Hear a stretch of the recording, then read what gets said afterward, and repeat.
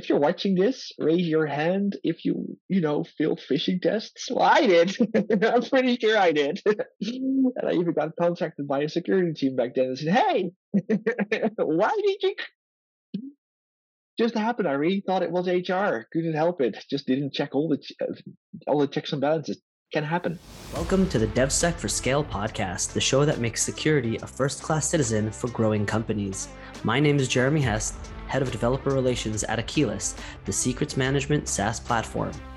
Welcome back, everyone, to the DevSec For Scale podcast. With me for the third time in our three-part series about secrets management is Jeroen Willemsen, and he is the OWASP project lead for the Wrong Secrets project. You should definitely look that up if you haven't already seen our previous or listened to our previous episode or episodes. You'll find in the links there, and you'll find in the show notes for this one as well. And so, Jeroen, we've discussed everything from sort of the basics of secrets management and trends and OWASP stuff. The top 10, for example. We talked more in detail about the Wrong Secrets project and how you're helping developers understand where their secrets are, how they're stored, what they're doing wrong, how they can figure out what they're doing wrong in order to make things safer in the future. Let's talk a little bit more zoomed in terms of, how do we bring all of this stuff together that we've learned about, everything you've done from, the OWASP Wrong Secrets project down through, how people can distill all this information. Where do you get started with secrets management? So, where do you get started? This might sound a little bit weird, but let's take 2 steps back. If you want to know why secrets management is important, we've shown so many examples in the Wrong Secrets project, but these are just examples from things that were important to other people in life. Those might not be important to you as a listener. So instead, let's try to do a threat model exercise yourself and ask yourself, what are the risks for my applications, my landscape, my services, my company, and also for your private secrets management? What are the risks you are afraid of if it comes to identity, et cetera, that you might want to get control over? So what is a secret to you? Once you know what you want to have as a secret, then with the Wrong Secrets project, you can see all these different types of threats and misconfigurations and problems that can occur to actually, show the secret. And from there on, just continue and understand how to work with that based on the resources we'll also share after the podcast, I believe, right? The OpenSAM stuff and stuff like that. Absolutely. Yeah. I mean, what is a secret to you is not necessarily a secret to me. Of course, I may think that it's not a secret, but I may be wrong, right? I mean, we talk about something that seems like, banal piece of information. It could be a very important piece of information to any hacker. So we definitely have to keep in mind what information we want. And one of the things that we actually talked about earlier off camera was a little about, it doesn't really matter how many secrets you have. The point isn't to say, well, if I have 1,000 secrets, I mean, that's so much information. I need to figure out where it belongs, who it belongs to, how to give access to it. But if you have a proper platform, a proper management tool to be able to deal with it, you can figure all that out. You set it all up correctly from the beginning, and it doesn't really matter how many secrets you have and how many you need to use.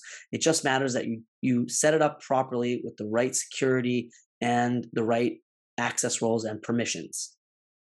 Exactly. And for that, it's what can really be helpful is have a look at the OWASP secrets management cheat sheet, because it shows some angles to start with. It also links to the OWASP SAM project. And from there onward, you'll find hundreds of different resources you can dive into to get a feeling for, okay, how do I then manage these secrets? How can I make this scalable? There's not really a good or bad in how you do it. The only thing you have to keep in mind is the moment somebody has it on its computer, you lost. So maybe there is a bad, unless of course you trust the person who has it on its computer and you are sure that he will never connect to the internet, never download malware, do something weird, never leave your company, etc. Never. Well, okay, so in that case, maybe just don't get it on the computer and start moving from there. and let's just have a go with it. And again, you can't do this wrong. It's like a journey. Secrets management is something that continuously keeps on evolving. So just start with understanding what is a secret to you and why. Once you're motivated enough, you can motivate the people around you to understand the why of why this is supposed to be a secret. You can move ahead. Um, there are a few blockers on the road ahead of you, by the way, because there will be people shouting in your face, "This is not a secret. Why do you think this is important?" So make sure you really understand the why. You can actually get common sense over that. Otherwise, the secrets management itself is not that hard. It's us, the people, that make this terribly difficult. It's always the humans. It's always the humans. So that brings us to the next point. Defaults are always sort of, a lot of times people just say, well, all right, well, whatever setup that they give me, it must be that it's pretty secure, right? I mean, whoever's giving me this tool, whoever's helping me set this up, I know that their configuration is going to be solid, right? But we probably shouldn't just trust the default. So what do you think would be an easy and recommended setup if you wanted to do some work, compute online and manage secrets? Unfortunately, it starts with RTFM, and that's tough because let's assume you have a beautiful cloud provider platform in use. One good look of all the docs that come with there in their security sections very often, but you do have to go through them first, because many of these things are built in a way that it's easy to use, but not necessarily that it's secure the way you want it to be. So start with reading. Just continue reading until you get a feeling for I understand what's happening. If you don't feel you understand what's happening, contact your provider if you have support, or go to open source fora or to something like OWASP Slack and just ask the questions you're unsure of. And don't worry, you're not the only one. The first time I read some of those docs, I was like, wait, what? And then it still took me 4 months later to realize for some of these documents that, oh, we always forgot to implement option X. Oh, that's why this is so open. Oops, that's completely normal. Embrace it, um, and work at it, and ask people to validate after once you've chosen the right options. And this unfortunately holds for almost every secrets management platform, because everybody wants you to start quickly, get productive, not necessarily be as secure as you might want to be. For those who are listening right now and feel like, yeah, but we're not a bank. We don't need bank grade security. We don't need military grade security. We just want the secret to be tossed out somewhere else than the rest of the stuff. That can be genuinely fine as well. At the other end, if you create something or you keep track of data of other people because of reasons, you don't want that data to leak either, just as much as a bank doesn't want to do that. So you might want to consider still reading those docs and just see for how far you want to go. Fantastic. Yeah. Trust none of the things, I guess, right? And sometimes don't even trust yourself, right? Trust that you have at least enough of a base to start, and then from there try to break into your own environments, find your own secrets, find your own bugs and problems, and then ask other people to validate them as well, and find new ones, things that you haven't, and keep going from there. Exactly. That's as easy as it. Well, not as easy. It's just a continuous process. And if you don't stop the process, it will always remain easy because you'll be able to move with baby steps and then run and then eventually fly. And if you then, again, by the way, see other people ask similar questions in the fora you started with, please be a lady or a gentleman and answer them. They can really use your help. We all can use each other's help in this field. It's just as easy as that. Absolutely. And the safest way to keep something is to keep nothing, right? Definitely is. Definitely is. So, for instance, if you look at Wrong Secrets, if we go a little bit back in that project, we are trying to use almost all the different type of secrets storage solutions that you probably could use if it comes to the cloud vendor or if it comes to Kubernetes. And later we'll do the same thing with Nomad and stuff like that. And the mistakes configured over there were actually mistakes we found in the wild. So if you do something wrong, quote unquote, um, don't feel bad about it because you're not the first one. Don't worry, okay? Just rotate the secret and start over. That's basically it. So, like we said earlier, I think in episode 1, make sure you can rotate your thing. If you really need to have the secret, make sure you can rotate it. If you can't, then think about why you do it the way you do it.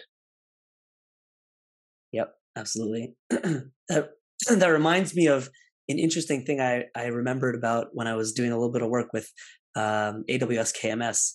When you try to rotate an encryption key on AWS, it doesn't just rotate the key. It actually creates a new one with the same key information and just a new, and you rotate it by the alias.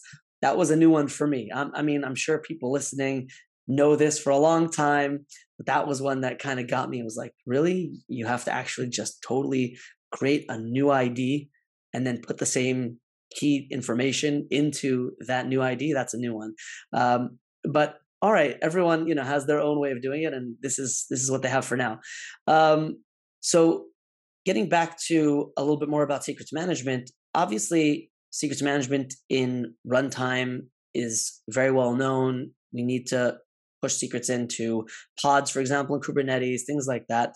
But we sometimes miss the idea of the CI/CD and how important that is. I mean, we obviously know you need a CI/CD pipeline these days. I mean, DevOps just makes sense. But where should people start when talking about secrets management specifically for their CI/CD pipelines? So let's go back to. So before I answer your question, first of all, I love the question because CI/CD is pretty difficult, and we'll find out together in a moment, I guess, why. But let's start with a threat model, shall we? Always. All right, cool. So what are we afraid of? We're afraid of that whatever we try to protect gets leaked. This is very abstract. Let's make this concrete. Okay, we have a Kubernetes cluster somewhere, and we need to connect to an AWS account. And over there, we got tons of data, and we just need to work with that. All right, let's try that way. Right.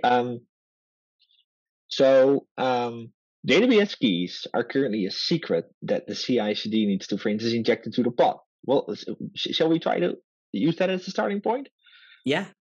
All right, cool. So what we want to make sure of is if we go back a little bit and think a little bit about the risks. Let's assume an employee has access to those keys eventually.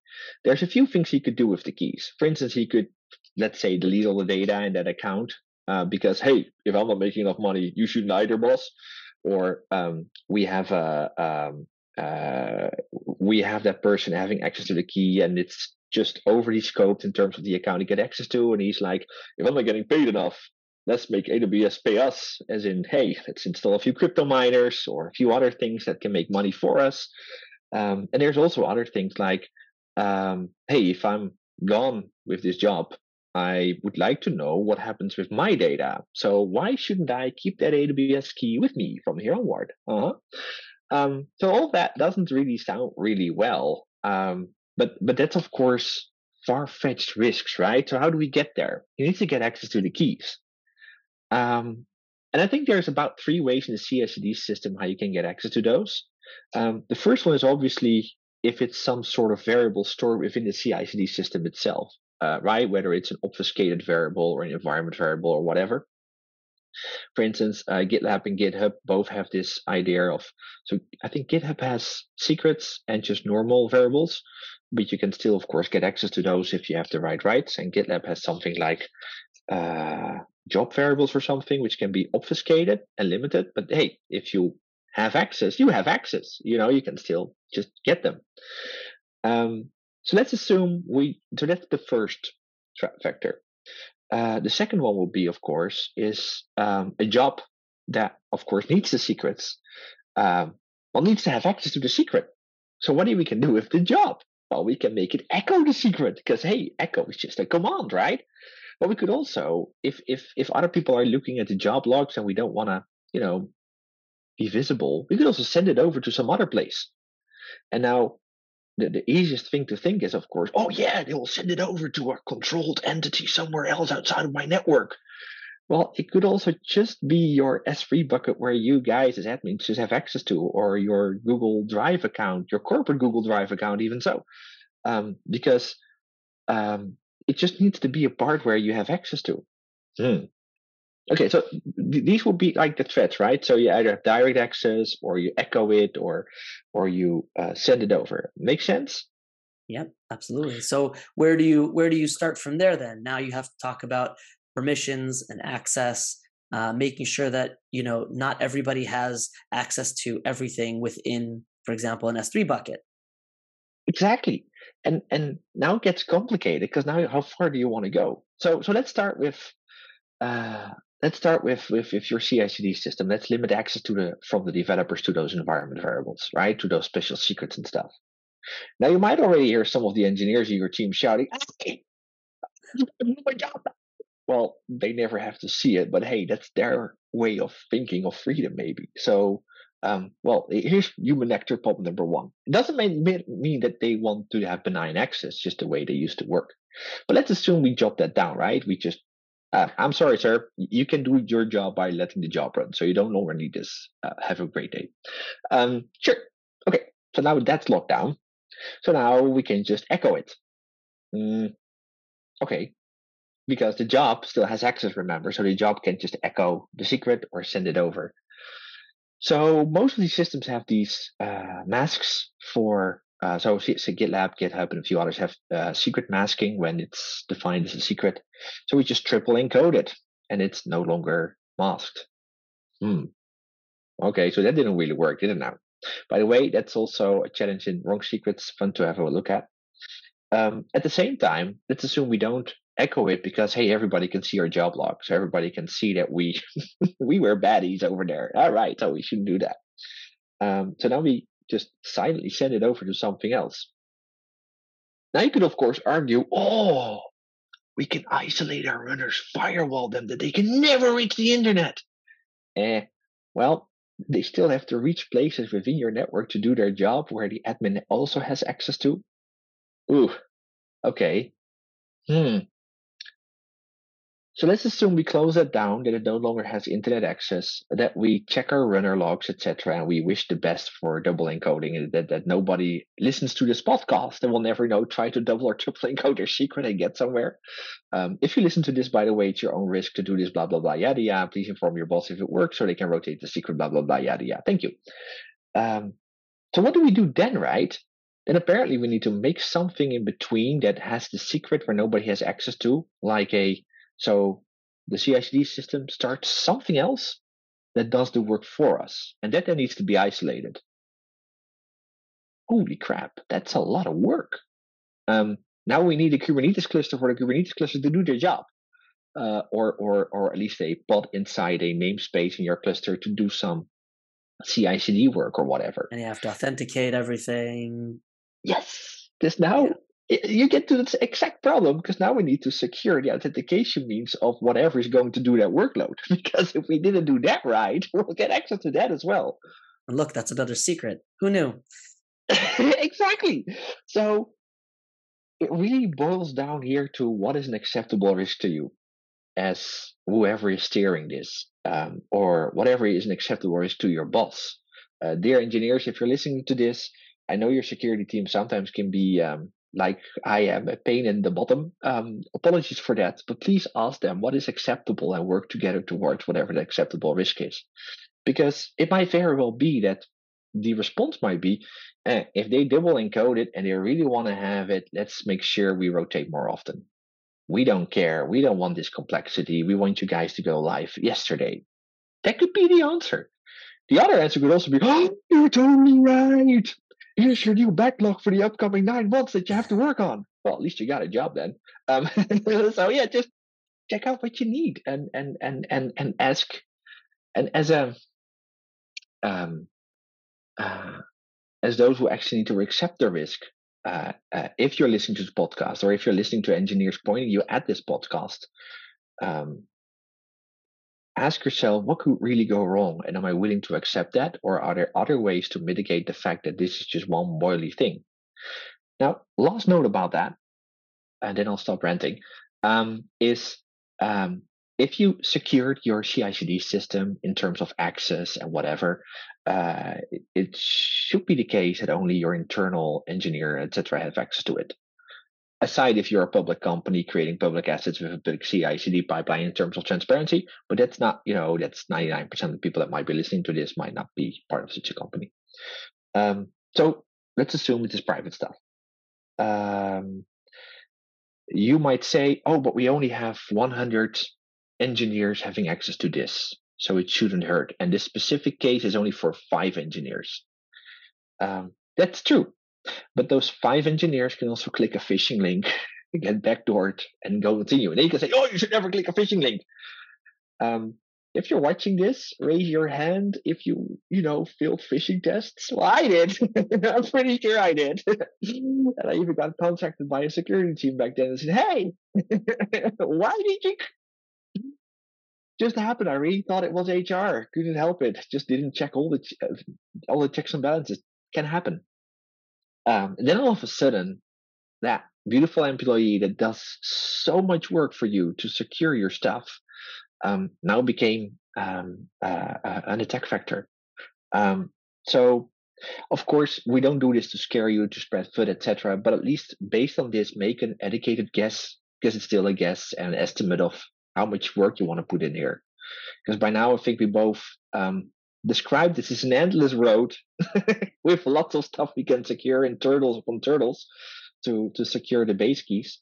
But try to make that easy, basically. And start like most projects, right? Where you start from a base set of ideas and things that you want to cover. And once you get to that level where things are running properly and well, from there, close a little bit more, secure a little bit more as you go. And eventually you get to a point, I guess, where from a business perspective, you are okay to now be in production. And once you get to that point, that is, I guess, that for your threat model is acceptable enough. And you can still continue, of course, closing more gaps wherever they are, but at least get to the point where you're ready for production. Exactly. And make sure the MVP is as minimalistic as possible, like minimum viable product of your CI/CD setup. Because after all, if we don't deploy your product to production, nobody's going to make money. So before everybody now says like, oh, they just saw candidate 13 and wrong secrets, you really have to do all the complicated stuff they just described. Well, not calling it complicated because it's hard to sell, right? Let's start simple. Just put the stuff in, just make it run, and you need to iterate. Because otherwise, we as security often have to remember, if there's nothing in production, then there's no value. And there's no reason for us security to even be there. So let's make sure we create value first and then secure it even more. Perfect.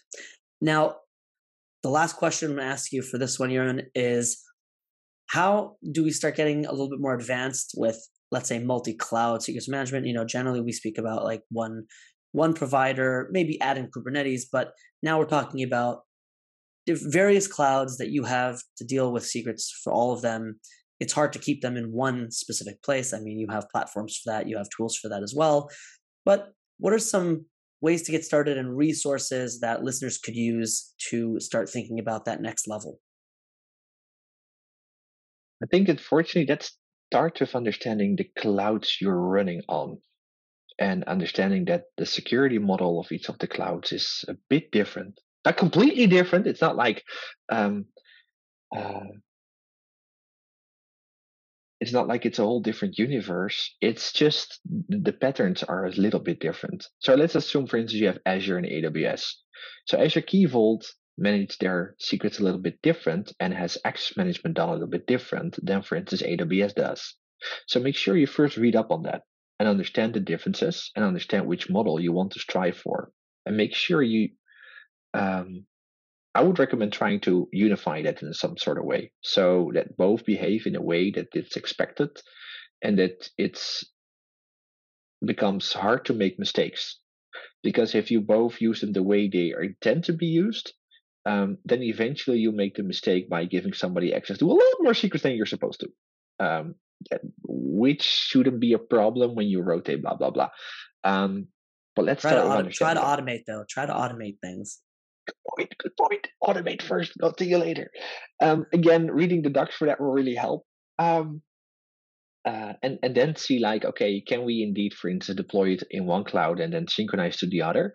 Or can we have more like a unified secrets management solution, like a third party solution that we could use that can be connected to both the cloud providers and then provide the secrets from there onward?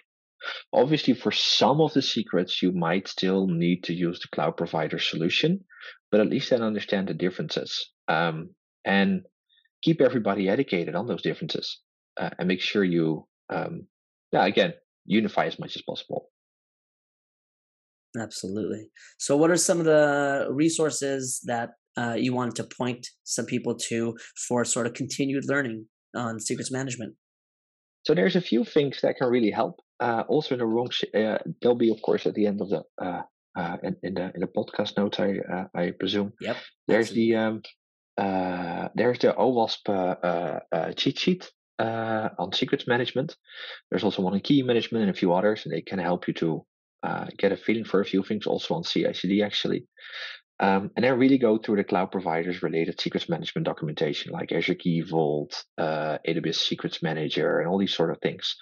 If you're then running on something like AWS, have a look at the well-architected framework security pillar, because secrets are just a small topic with lots of security layers around them to actually make this work. So you better read stuff around it as well.